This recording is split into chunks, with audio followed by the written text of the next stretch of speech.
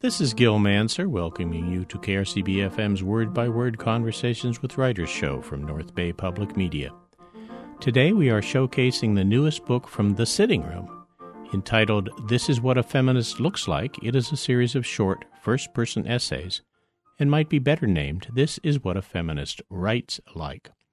This afternoon we will share ideas and reminiscences with several of the writers themselves.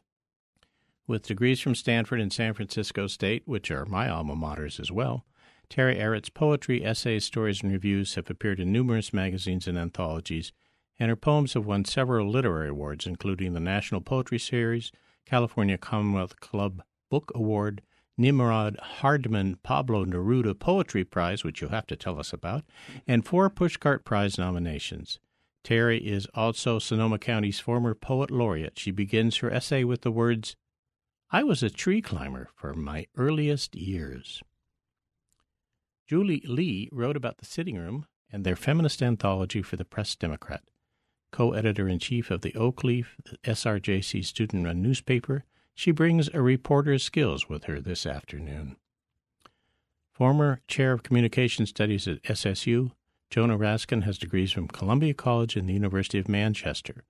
Jonah is a longtime friend of Word by Word and is the author of 14 books, including Marijuana Land, Dispatches from an American War, and Field Days, a year of farming, eating, and drinking wine in California.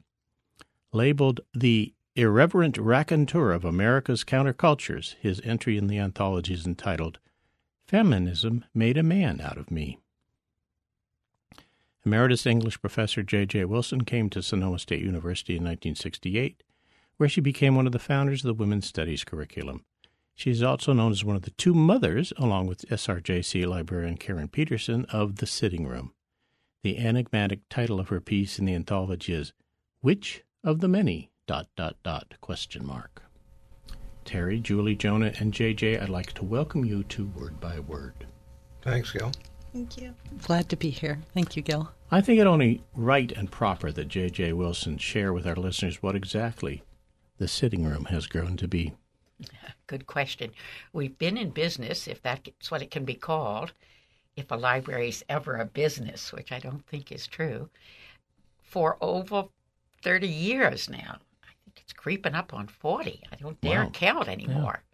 Yeah. And we've moved recently to new premises, which are more spacious, which is a good thing. Room for more books and for more readers and for more workshops, such as Terry Ehret gives at The Sitting Room. This year it's going to be on silence or something very That's difficult right. to market, I should think, in this noisy age we live in. But one of the things that The Sitting Room has done for the past dozen or so years is put out a small book, a booklet really, of the writings that are sent in to us in answer to a certain prompt.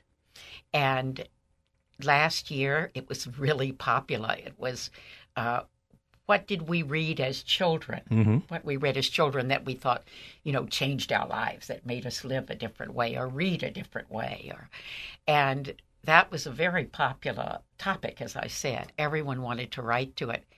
It was non-controversial, I suppose you'd say. And this year, when the topic was brought up, there were several topics being discussed.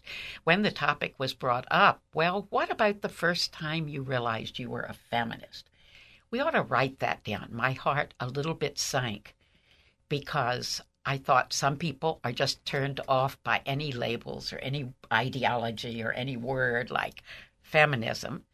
And I also was afraid, I'm ashamed to admit this now, especially on the air, that I thought they might be angry and replicate one another closely, and that I got to be the editor this year, so I would read all these. Little did I know that it was going to be like Christmas every day when they came rolling in via email. I don't want to talk too long about it, but because there's so many, it's better to hear some of the pieces. Sure. But what I found was that, many of the people who write for The Sitting Room are people I know. I thought I knew, but guess what? I had never asked them how they became feminists, or had they become feminists, or would they like to become feminists someday, or any of those questions, leading questions. And I realized that I was really getting to know people much better because of this conversation. And it was even more telling than what they read when they were children. And so that's why it was so much fun for me to put the book together. And it's fun for me to listen to what they're going to say about their experience of writing the pieces that they wrote, and Julie's experience of trying to find a way to talk about a book that has 47 entries in one small column for the Press Democrat. So I'm I'm delighted to note that the panel, or the group of people here today, are representing different generations, because I want to ask several questions about the word feminism, which is sometimes spelled with a capital F. Mm-hmm. And as the head of the communications department, you've seen that word change over the past decades, Jonah.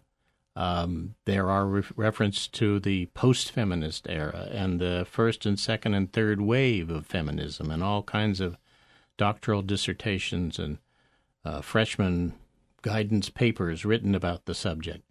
What's happened to it? What's happened to that particular phrase? Well, it's gone on. It's gotten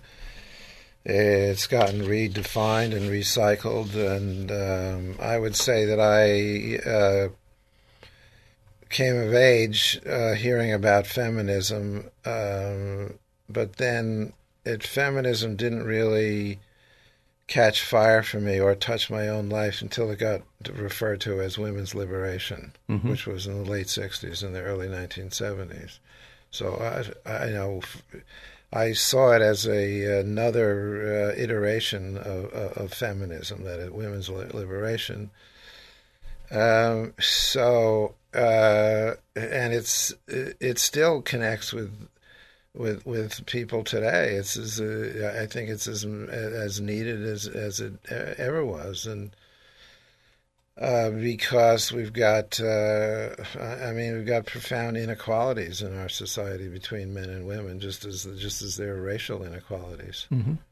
So, and the media is still, unfortunately, spewing out many of the same old cliches and stereotypes about women and feminists. Bra burning and all that. Yeah. Which never really, as far as I know, never took place. It did, but it was a publicity stunt. Yeah. Well, not at Atlantic City when people said it was. Yeah. Terry, when were you in school? Depends on which kind of school you're asking about. Undergraduate, graduate. Undergraduate. I started in 1973, finished in 1977. Okay, so you were at what I would call probably one of the loudest times of the feminist movement. It wasn't loud at Stanford. It was very quiet.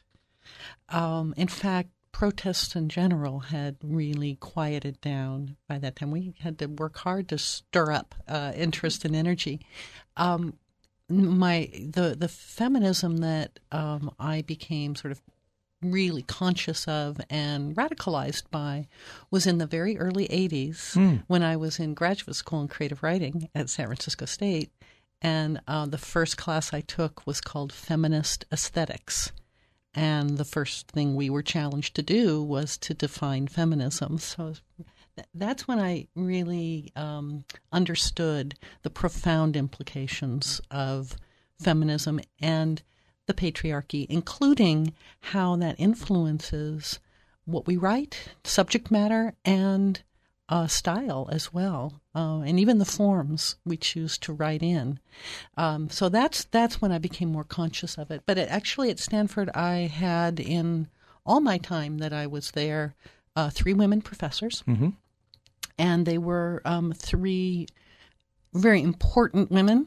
One who was doing research in gender studies in anthropology, another who was working in the classics, and the only woman that Stanford had in the classics department, but bringing her understanding of women's issues to the study of the classics. And the other was Diane Middlebrook, who was definitely in the sort of radical feminist world of academia, which has its edges a bit softened, I think, sometimes by dialogue, which is good. Mm-hmm. Julie, you're in school now. Mm-hmm. So tell me, when you're on the campus, is there a feminist movement, a women's liberation movement, a women's studies program? How do you identify it today?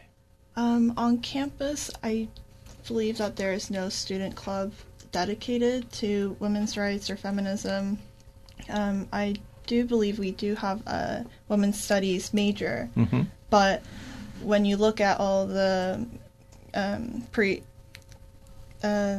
necessary courses, Mm-hmm. it's all derived from other departments. There is no women's study department. You borrow from history, and I think there's 1 or 2 classes dedicated to women's history in the U.S., and that's limited to the U.S. And I think something like counseling about sex and gender, I think distinguishing those. Mm-hmm.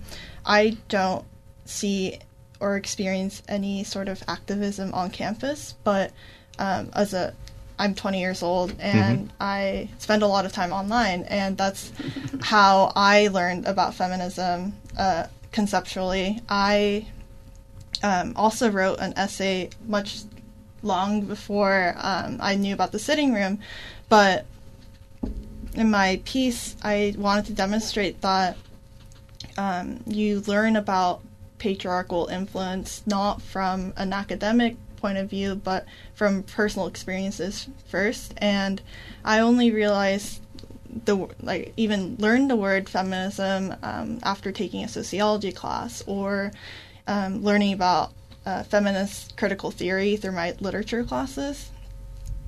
So I just want to note that. And back to the online thing, it's become a really great resource to both gain information and distribute it. Mm-hmm. It's a great forum. As I was reading through several of the pieces in the anthology, I noticed that they fell into several categories, but you have carefully put them in alphabetical order by the last name of the author, which must have been an easier way to edit. Amen. Amen. We're for easy at the sitting room. I don't know if I mentioned that before. Because I saw certain clusters of people, there were several men, Jonah being one of them, who were there and identified themselves strongly with many of the tenets of feminism, and maybe had not labeled themselves as such for a period of time, or come and go, or as you said, you didn't react to the word, you called it women's studies Women's liberation that got you involved. The other thing is that I noticed that there were many stories, like Julie was talking about, where the writer was talking about something that occurred to them, usually at a very young age, and I guess what you would call sex identification. Girls can't do this, and that's why I want to go immediately to your piece, Terry. Can you share that with us? You read it. Want me to read? If you wouldn't mind, I think that would be. be fun. Well, the reason is because you start out the way you do. Right. All right. Well, and because it's a very good piece. Well, Terry. of well, course. I just want to sort of dovetail on what you were saying to JJ about the sort of kinds of writings, and one experience that does push one over a threshold. Realizing that there's some kind of injustice going on. JJ has a wonderful definition of an aspect of feminism, which is just a real sensitivity, having sharp ears, I think you say, for biases, injustices, wherever they may occur. And we live with those for often without questioning. So what pushes you over the threshold to question it? And for many women, it's what one of the writers calls a slapdown experience, where something that would otherwise be acknowledged and praised, encouraged, is denied or actively discouraged or even punished. And that's what this piece is about. Well, we can talk about that a little bit later, but the labels that are used for young women and young men are decidedly different for the same exact activities. Sure. Yes. And this piece is called A Man's World, which is a phrase that will gather meaning as the piece goes along. I was a tree climber from my earliest years, at home in the arms of the gray-backed and bearded mother oaks that dotted the hills of my California town. When I started school, I transferred my tree-climbing nimbleness to the playground. Slides, rings, swings, jungle gyms. I could soar. I could twirl. I could thread myself through the air, propelled by luck and grace.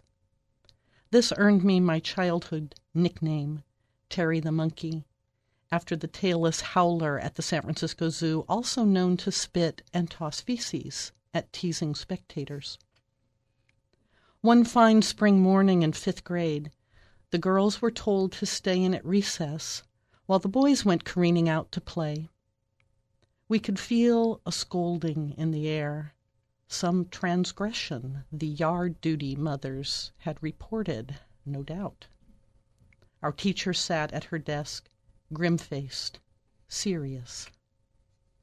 "When you girls go down the slide," she began, "the boys can see your underwear. And when you climb up the ladder, the boys below you in line can see right up your skirts." We were stunned, silent, obedient, in our white blouses and red plaid skirts. What had we done wrong? But then came a pronouncement none of us had anticipated. From now on, only boys will be allowed on the slide. Give up the slide? Oh, this was a sacrifice. My friends and I had been perfecting the use of wax paper sandwich bags from our lunches. If we sat on them while we slid down, the wax polished the metal and we'd fly. Sometimes so fast it was hard to land squarely on our feet at the bottom. Tiny Susie Smith went down after several of us had primed the surface and, unable to stop her momentum, went hurtling off the end, skidding on her tailbone in the tan bark. We all laughed, but the yard duty mothers took note and reported us to the nuns, who revoked our slide privileges for a week. Susie stood by us, said we weren't to blame, all was forgiven provided we promised not to use our sandwich bags again. But now the slide was being taken away altogether, and for no offense at all other than being girls. Oh, well, we thought after meeting at lunch to grumble, at least we have the swings and the rings. But that spring we were summoned twice more for a girls-only meeting and told how the boys were ogling our underpants when we twirled on the rings and pumped high on the swings. One classmate, a tomboy in long brown braids, suggested that the girls wear shorts under their skirts. Instead of seeing the logic of the proposal, she was chastised for questioning the judgment of her elders. Now what were we going to do at recess? Jacks? Hopscotch? Jump rope? It's not fair, we complained. But our teacher replied wryly, "Get used to it, girls. It's a man's world." Then the hot anger rose in my chest.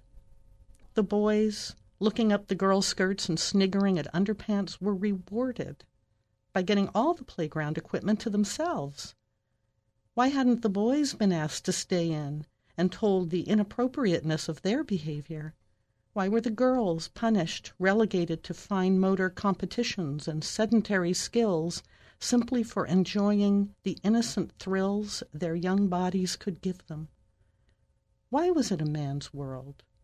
Who says? I suppose in asking those questions, at age 9, my feminism was first awakened. Mm-hmm. So reactions to that piece from others. Can you share some? What others have said about the piece? Mm-hmm. I think for many people it just brought back similar memories because they may have experienced such a slap down, so to call it, but it may not have been the one that pushed them over the threshold. Mm-hmm. May not have been their particular awakening. Or maybe we just have many awakenings and we wake up to different aspects of feminism. And there are many aspects to it. And I think that's one of the beauties of this collection is we get to see all the different threads that make it up. Many of them, anyway. Yes. Yeah. As you read the piece, and as you wrote it, I assume, you probably were thinking back of how you felt at the time as a young girl. I remember feeling so accomplished on the playground. Right. And to have that denied, that was the initial injustice I felt. It was only later, I think, that I began to question why the boys weren't told that their behavior was inappropriate, that the girls were, or why a practical solution like, well, wear shorts under, perfectly good solution. That's what culottes were invented for, right? Well, but I went to Catholic school, and one of Did you have shiny shoes, patent leather shoes? Well, I had to polish them, so they were as shiny as my dedication to the weekly polishing was. I remember the girls across the street who went to school, and they had the patent leather Mary Janes, and were told not to stand a certain way because the boys could see their underpants. To look at the reflection in the patent leather shoes. Right. No, we had saddle Oxfords, so that avoided that controversy. That's probably why they had them. But bifurcated clothing was forbidden to girls at many Catholic schools. Bifurcated clothing? Bifurcated clothing. Unisex? No, bifurcated just means split. Oh. Split in two. Oh. So pants, essentially. Or anything that is pant-like. Is this true? True. Absolutely. JJ shaking her head, yeah. True. We were forbidden. We could not wear bifurcated clothing. The whole time that I was in elementary school Which is and 2 why the years of high girls' school. bikes had no line in the middle to keep it strong. I guess, though it didn't make any sense at all because when we played on sports teams, we wore shorts. Oh. So, why couldn't... Anyway, there was not a logic to it. That Julie probably chose it to put first in the article. Besides being just a great written piece, it's such a vivid depiction of a childhood memory of the feeling of being wronged. And I hope it doesn't seem like a great leap, but to me, this anecdote from 1965 still reflects the rhetoric relating to sexual assault that teaches young women to... Dress a certain way. Avoid getting raped instead of teaching young men not to rape. Right. And when I read that, I had a very similar experience on the playground as well, but it just really hit me, the rhetoric itself, the boys can see up your skirts instead of, the boys shouldn't look up your skirts. So that's why I chose it, and I think it's a very accessible piece. Right. Jonah, I'd like you to share your piece with us if you could. And the reason is because you make reference to a very famous and powerful woman in it. And then we're going to have her speak next. Okay. All right. So I did. I think this is an accurate observation about this volume. I find it intriguing, or I would like to understand more why it was that most of the women who wrote for it looked back into what I would call the remote past of their own lives. Maybe it's easier to encapsulate it. People could. I imagine that everybody who contributed could have also written about something that happened yesterday or the day before. Right. Just to give you just a little anecdote here, I was at a farmer's market last Friday, and I was there with two women writers, and we had a couple of typewriters, and we had a sign that said, "We will write a poem for you if you come up and tell us what you want us to write. We'll do that." So I was there. We'll write for food at the farmer's market. Yes. So. I was looking around, and I noticed that there were lots of women who were talking to one another. So I mentioned to these two women friends of mine at their typewriters, look, there's a lot of women standing around here and talking. And there was a woman who was right there who none of us knew, and she said in a very loud, shrill voice, "Women do 85% of the work in the world, and men just sit around and drink beer and talk." So, and my friend said, "Boy, wow, she's really on a short fuse, isn't she? So, or pointing out the reality of the world. Well, that's her story. So my point was that women's conversations is a way of creating community. Right. I mean, you could interpret it in a lot of different ways. So, but to me, it said how angry this woman still was about what she perceived as a sort of injustice. Now, I don't know whether women actually do 85, but she had the number 85%. Don't trust anyone who introduces numbers into those kinds of statements. They pull them out of the sky, and they give the spurious, probably male, authenticity to it. Here's your piece, Jonah. It's so good. Not long ago, I began to tell friends feminism made a man out of me. I was being whimsical for sure and more than a tad sarcastic, but behind the whimsy and the sarcasm was a kernel of truth. As soon as I said it, I knew that I had unlocked a key part of my own personal history. The phrase feminism made a man out of me was purely mine, but there were certainly influences on my thinking. One of the most important of these influences was J.J. Wilson, my colleague for many years at Sonoma State University. I remember a lot of things that J.J. has said. Perhaps the most memorable comment, at least at this moment, is this: the real beneficiaries of feminism have been men. I know that from the moment I heard that comment, it resonated with me. Perhaps JJ herself doesn't remember she made the remark. I certainly do. I am sure that one could demonstrate it and point out the flaws of the notion. Conventional wisdom would have it that the real beneficiaries of feminism have been women. Feminism, as I understand it, aims for the liberation of everyone and not just women. Yes, women are oppressed by patriarchal society, but so are men. Who is oppressed more is a moot point. Women might benefit from feminism in the short run more than men.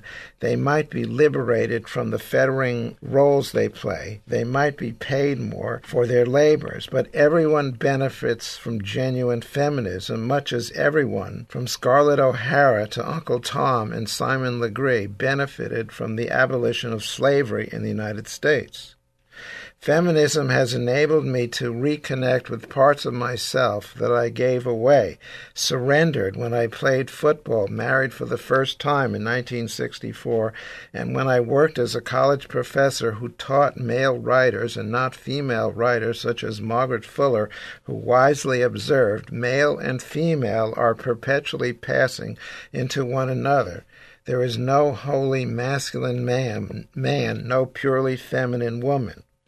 To me, that's one of the fundamental ideas of feminism. To accept it means to reject the great dualism, as Fuller calls it, and at the same time to accept the feminine that's inherent in the masculine. Feminism means getting beyond cliches of the feminine and the masculine, too. It aided my escape from fettering roles I didn't even know I was playing. The feminist me became more self-conscious than ever before. As a feminist, I began to choose to recreate myself and to interact with men and women in ways that felt less artificial, less forced, and less inhibiting. As Fuller noted, while any of us is base, none can be seriously free and noble. That's as true today as when she first uttered it. Mm-hmm. You are listening to KRCB-FM's Word by Word Conversations with Writers show from North Bay Public Media. Today we are showcasing the newest book from the Sitting Room entitled This Is What a Feminist Looks Like. This afternoon we are sharing ideas and reminiscences with several of the writers themselves, specifically Terry Ehret, Julie Lee, Jonah Raskin, and J.J. Wilson. Now, do you think there's a West Coast view of it and an East Coast view and a Middle Coast view, if you will? Anyone it's definitely can shaped by geography, yes. Yeah. Yes, so... I wonder what I think about that. I read the New York Times perhaps too religiously, and so they are always having discussions about feminisms. Right. And I think that what is happening is partly a change in the rhetoric. I think that people like using feminism as a kind of verb instead of always as a noun, and say, I need feminism because, and then finishing that sentence. And when Jonas says this to me means, he always conditions what he says with the to me there. I heard a lot of the to me in our book, that they were not one feminism, but 47 feminisms being described. Right. And as Terry said, they're becoming. I mean, they're ongoing, so they change with any day. And so I was amused to find that in some, like at Duke, they had people were asked to complete the sentence. They wore signs that said, I need feminism because. And this has also been happening in some high schools. And I'm sure the answers are quite different.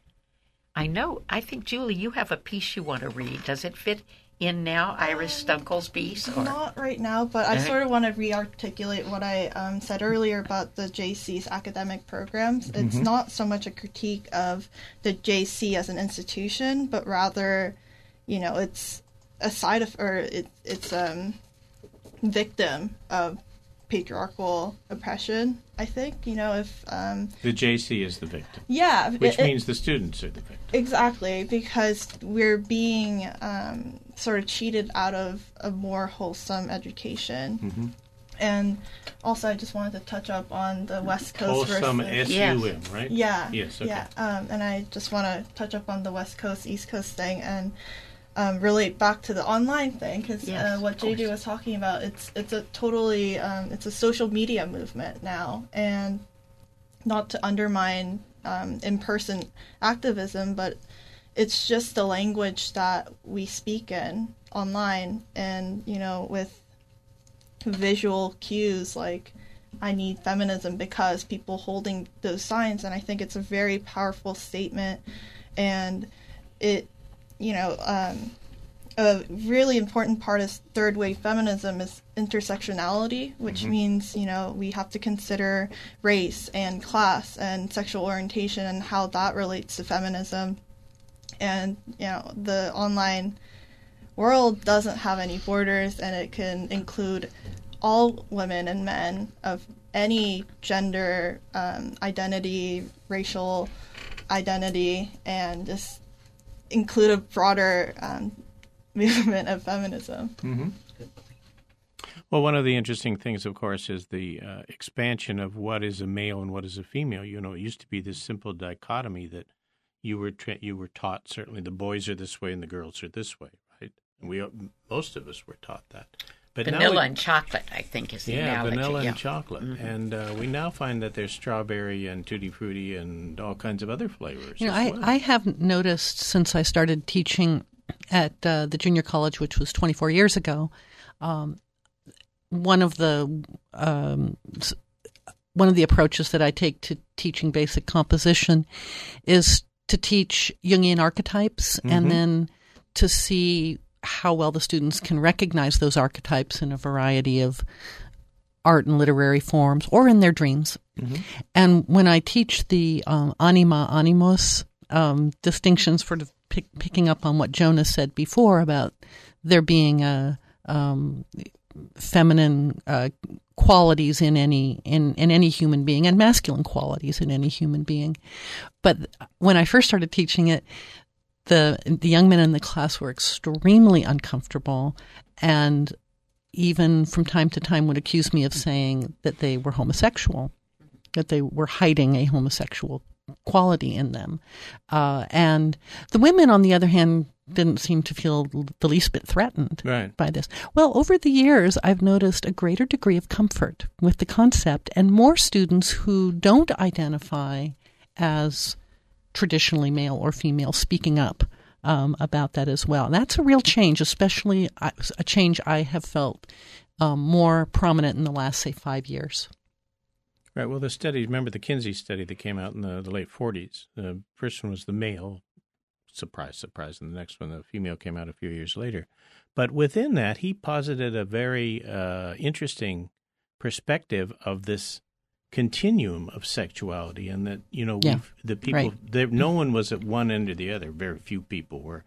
And no one was right in the middle, that everybody was a combination of ingredients. And it's taken a long time for the general population to pick that up and to feel comfortable with talking it. Yeah, about they it. may be able to feel comfortable with it intellectually, and yet still have a very charged response to it emotionally, right. or a response that they're completely unconscious of. So, JJ, is there anybody in the book who says I'm a lesbian, or I'm gay, or I'm sort of bisexual, or are there? Yes, but not the variety that we would get if we did it next year, I think. I agree with you. This is coming over the social media, and there is a huge debate at Mills, as to whether to let students graduate from a women's college if they change their gender. Meanwhile, and it took, they've worked it out in the most extraordinarily Byzantine and interesting way. And my friend Eileen Barrett says, "Here we go again. It's like the 70s. It's like we've got to reinvent the pronoun. They're not working. Right. The pronouns are just holding us up." So this book is probably already old-fashioned, yeah. I think for me the startling thing was that the discoveries about becoming a feminist happened so much in childhood and at home and in the family. Well, that's part because of the prompt. When did you first become? Right. Maybe I wish I'd said something else now in the prompt, but because I hear what Jonah says, sometimes it's easier to go back in time, and those writings are vivid always. But I had thought I had thought the family was this wonderful, nurturing place where we were all valued for ourselves and our individuality. Well, it was for you, perhaps. And then we went out into the world, and the damn system taught us that we were, not going to get paid equally. Guess what? The system reflects the family structure. That's why we have to change that first. Or we can't ignore it. We can't take it for granted. Right. Because they reflect one another like a mirror, and it's not always good. What happens in the family structure normalizes things that may be patently unfair and unjust, but when you move out of the family structure into a wider social environment, it can blind you to those injustices. Sometimes it takes recognizing it in the culture at large before you can even begin to take a look at how that played out in your family of origin. Right. So one of the things that upsets me right this minute, has to do with rape. There's an article in the latest New Yorker about a British woman intellectual, Mary Beard. Yeah, who talks about being raped as a young woman and says, not a big deal, And most of the women I knew had it happen to them. Is that right? There's certainly a high percentage of people on the colleges and university campus who say that. But there's a scandal in England right now about the sort of in the heart of England about the sort of rapes of young women that have been going on, that have been covered up in the New York Times, and people not wanting the women, but some women reporting them and not being investigated, and there's a corruption of the police, and so. You're saying it happened in England, but it happens quite close to home too. Absolutely, yes. So I'm connecting, this English woman intellectual who is saying not a big deal, at the same time that we're hearing about dozens and dozens of rapes that are going on in small English towns. Don't you think, and I'm going to put this, give you a little background about me, because you don't know anything about me probably. I worked for the YWCA of Los Angeles for 9 years as their program consultant. I was the one who created new educational programs for the LAY, and then eventually for the National Board of the YWCA. One of the programs that we did was one called Choices or Chances, and I had the opportunity to talk with perhaps 1,000 young women who were in different, junior high, senior high, early first 2 years of college. And the experiences that they told us about were what we put in this role-playing game. In other words, if more than 3% of the women had these experiences, we made sure that they were included as part of what would happen when you drew a chance or choice card, and rape was always a chance card. When I look at that now, and it was done in the early 80s, I should have been much more strident and loud and pointed out to the world at large what we had uncovered in a minor sociological study sort of way with the young women in Los Angeles County, all of whom were members of the Y, so that was it wasn't a random group. But there was a time in the 80s when we thought that a mountain had been climbed, a milestone had been reached, that feminism, that equality, that rape, that the other tacits of the patriarchy were on the way out, that everything was going to get better over time. We were going to have the Equal Rights Amendment. You remember this feeling of euphoria? No. Yeah. I do not. Well, I do. In Los Angeles, certainly at that time there was. And when the ERA did not get ratified, there was this whoomp of energy that just evaporated. Well, I'm saying that I don't remember, because one of the things that I remember from the 80s was I noticed that on TV and in the movies, a certain woman stereotype was coming back stronger than ever before. The stereotype of the bitch. It was in movies. It was on TV shows. It was. Didn't they call it the backlash that was taking place?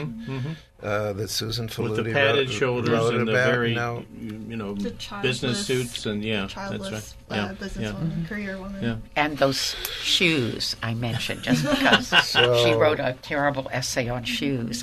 Terrifying essay on the effect of shoes. There were people who were trying to eradicate the protests of the 60s before the 60s even turned into the 70s. Right. And people were trying to undo whatever feminism had achieved before the ink was dry on any of those kind of documents. Well, good. Let's call this book a front lash then. I think that's great. I think that's good.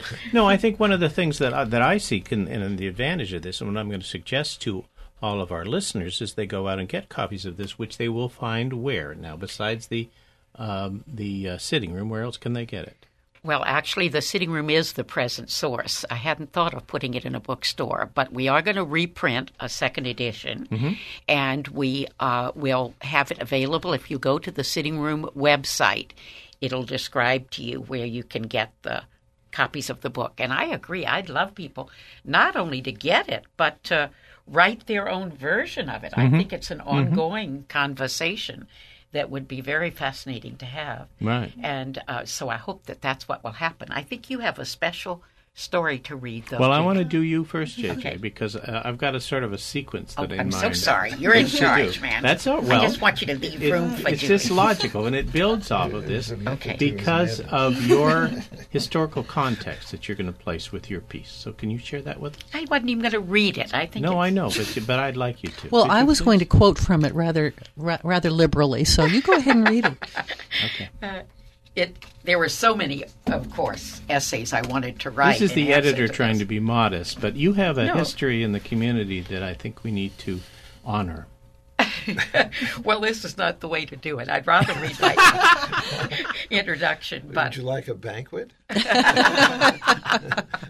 just a good swift drink Small right temple now. built out in the garden. Ah, yes, right, in the middle of somewhere. Okay. Could it have been when my grandmother corrected my early claim that I wished to be a nurse with the following stern injunction?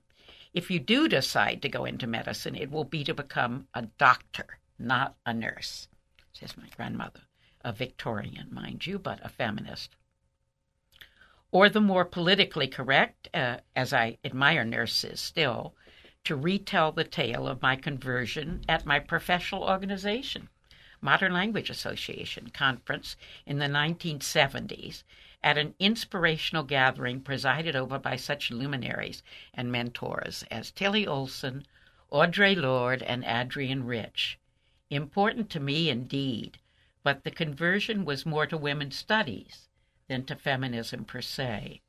What does per se even mean? Let's pretend for the purpose of the transition that it means personal, because the memory that keeps coming up when I plumb my not very deep depths is a deeply personal one, and may not convey to others its impact on my psyche. It points to that part of feminism that means having sharp ears for bias, or bullying, or blindness in tone or substance, be it in families or in social systems. Here is the incident, for that is all it was. My mother was excited about buying a wonderful romantic house on the ocean when she heard it was selling for only $26,000, a bargain even in those days, the late 40s, when I was about 10 years old. But when she proposed this exciting project to her husband, specifying that she would use her own money, he, in kindly but condescending tones, declared, "No, Jean, I don't advise it. The house is right there on the ocean and will be swept away in the first storm, along with all of your investment." That sensible voice of the patriarch put an end to her dream of owning the Villa Festiva, as it was and still is called. Oh, yes, it is still there. Oceans and storms have not discouraged it a bit, whilst I hardly need specify both parents are swept away. Every time I see the lovely and loved house, that authoritative tone in Tom's voice echoes in my memory and reminds me always to question such definite views by the experts, those in power, whatever their gender. Guess what? They're not always right. Now, why did you want to have that? I wanted to do that because I want to ask a very specific question to Julie. Mm-hmm. Did you read this by yourself before you heard it today? Yeah, I read the entire book. Whole thing. What was your reaction when you read it as a 20-year-old? Interesting. I see your point. To JJ's piece specifically? To JJ's piece specifically, because we just heard that. Hmm. Well, I put you on the spot. Yeah. Yes. Say whatever you want. Right. Did you jump up for joy? No, I wasn't sure if my age had anything to do with her piece specifically. But the family dynamic is, I think, something that most people can relate to. I definitely can. The idealistic mother and, my dad being pragmatic, laying down the law, that kind of thing. So it sounded very familiar, and it's disappointing. It's not like, oh, JJ, we have this shared experience. It's more like, why does this misery have to continue throughout all these generations? Good question. Let's say that again. Why does this mystery and misery have to continue through all these generations? Is it familial? Is it societal? Is it some big patriarch somewhere that's laying down, meeting in a room somewhere and saying, this is what we're going to do for the next 10 years, This, I think sometimes, historically speaking, that last scenario does play out. Uh-huh. And you're like the wonderful.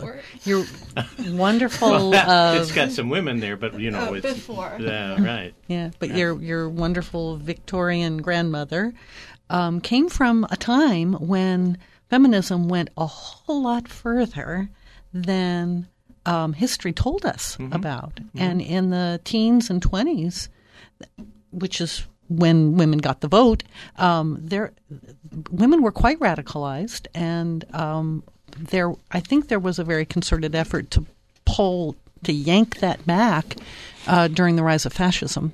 And so I do think sometimes history does put into power people who can say, this is our agenda and this isn't. And feminism was definitely not the agenda of De Fuhrer and Il Duce and others who would have been profoundly threatened by it. They had some powerful women in the Third Reich, but they were in specific roles as, filmmaker or recorder or mistress or whatever. Mm-hmm. Right.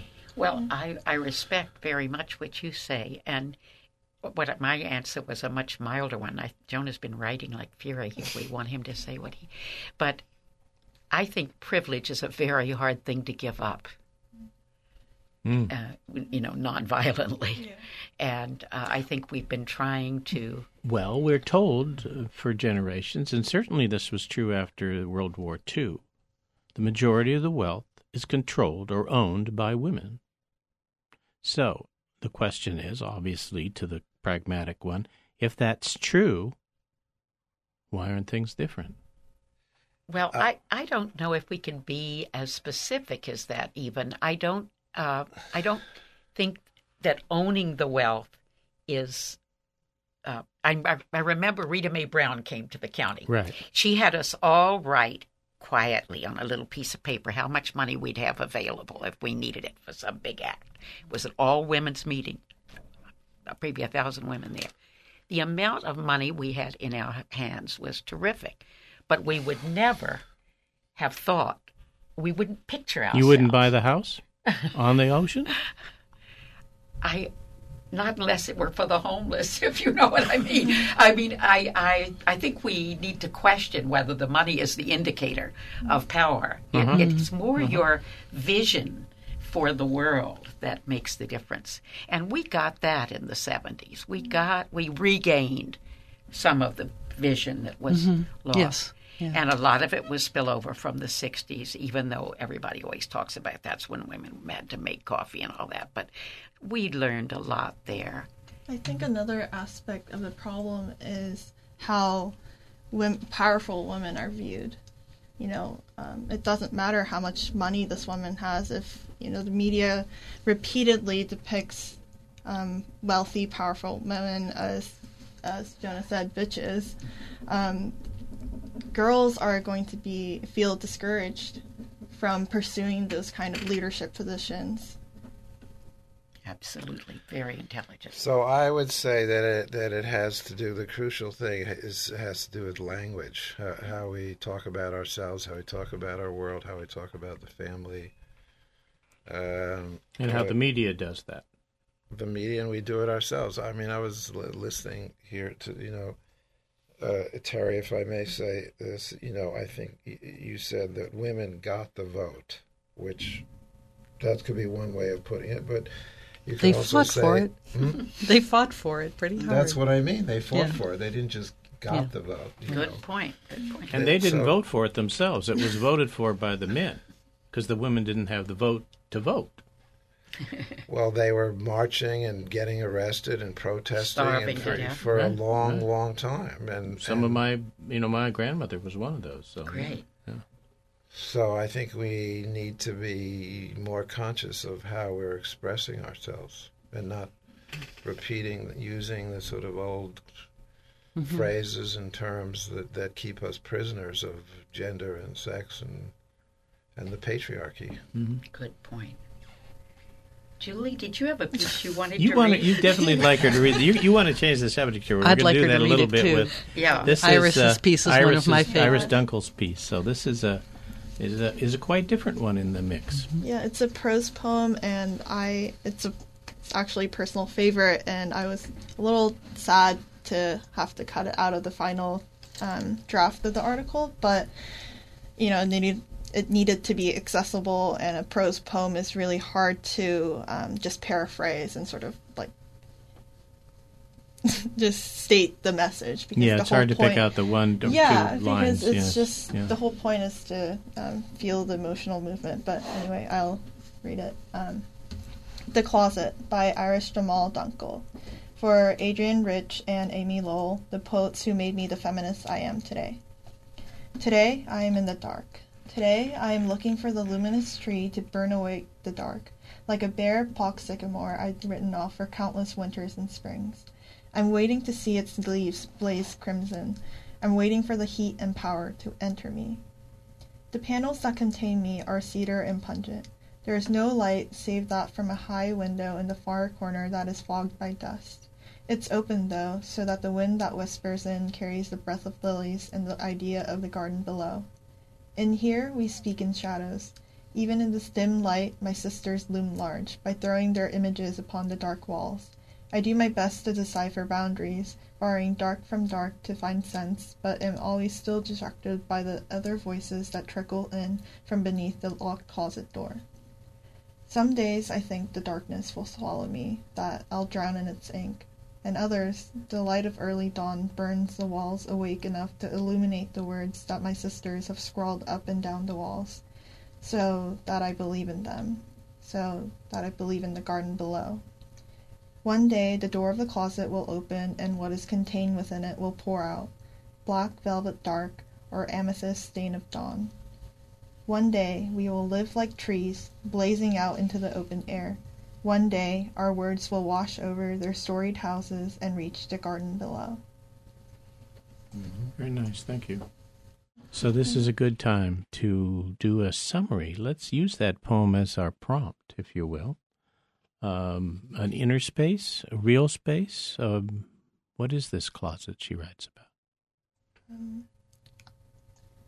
I especially enjoy this poem because it's filled with literary allusions, and the one that I personally just reacted to is Charlotte Perkin Gilman's The Yellow Wallpaper, a very important early feminist short story about how hysteria, this women's disorder, was treated in the Victorian age with the rest cure, which is essentially being confined to lying in bed all day.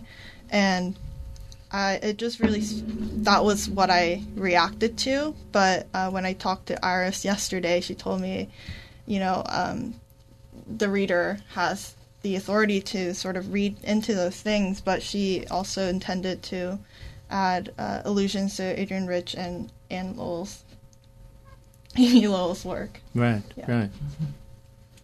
This is a perfect segue to have JJ share with us what the topic of next year's Sitting Room Anthology will be, which is to be edited by Lucy Friesen. What Lucy wanted us to do was to look and find a woman writer whom we admired for whatever reasons, we were fans of, wanted to be advocates for. Mm-hmm. And that we would write an essay, one-page essay, on why everybody ought to read this writer more. We thought then, once it's published, that it would be a marvelous sort of reading guide for book groups. Sure. That we would read and our way through. And you're going to have one of your new bookcases filled with the women's works, right? Wouldn't that be delicious? Yes. Are you giving us a new bookshelf? No, I thought I just saw one online. I have some if you'd like some, but we can talk about that. You have been listening to KRCB-FM's Word by Word Conversations with Writers show from North Bay Public Media. Today we peeked between the covers of the newest book from the Sitting Room entitled This is What a Feminist Looks Like. During the show, we shared ideas and reminiscences with several of the writers themselves, including Terry Errett, Julie Lee, Jonah Raskin, and J.J. Wilson. The engineer for today's show is Jesse Fankushin. Staff assistance is provided by Wendy Nicholson and Sean Knight. Our theme music is by Bill Conti, and I am your host, Gil Manser. We want to invite you to join us for our next Word by Word broadcast right here at North Bay Public Media, KRCB-FM, from 4 to 5 on Sunday afternoon, October 5th. We will be celebrating Halloween a tad bit early with a reprise of a word-by-word conversation with novelist Molly Dwyer and her astounding book, Requiem for the Author of Frankenstein. The spooky story travels from the present to the past and recounts the almost unbelievable life of Mary Wollstonecraft Shelley, who wrote her novel Frankenstein, a modern Prometheus, when she was only 19 years old. Until then, we hope those of you who are back in school will discover the amazing possibilities in your classroom and, I might add, in your library.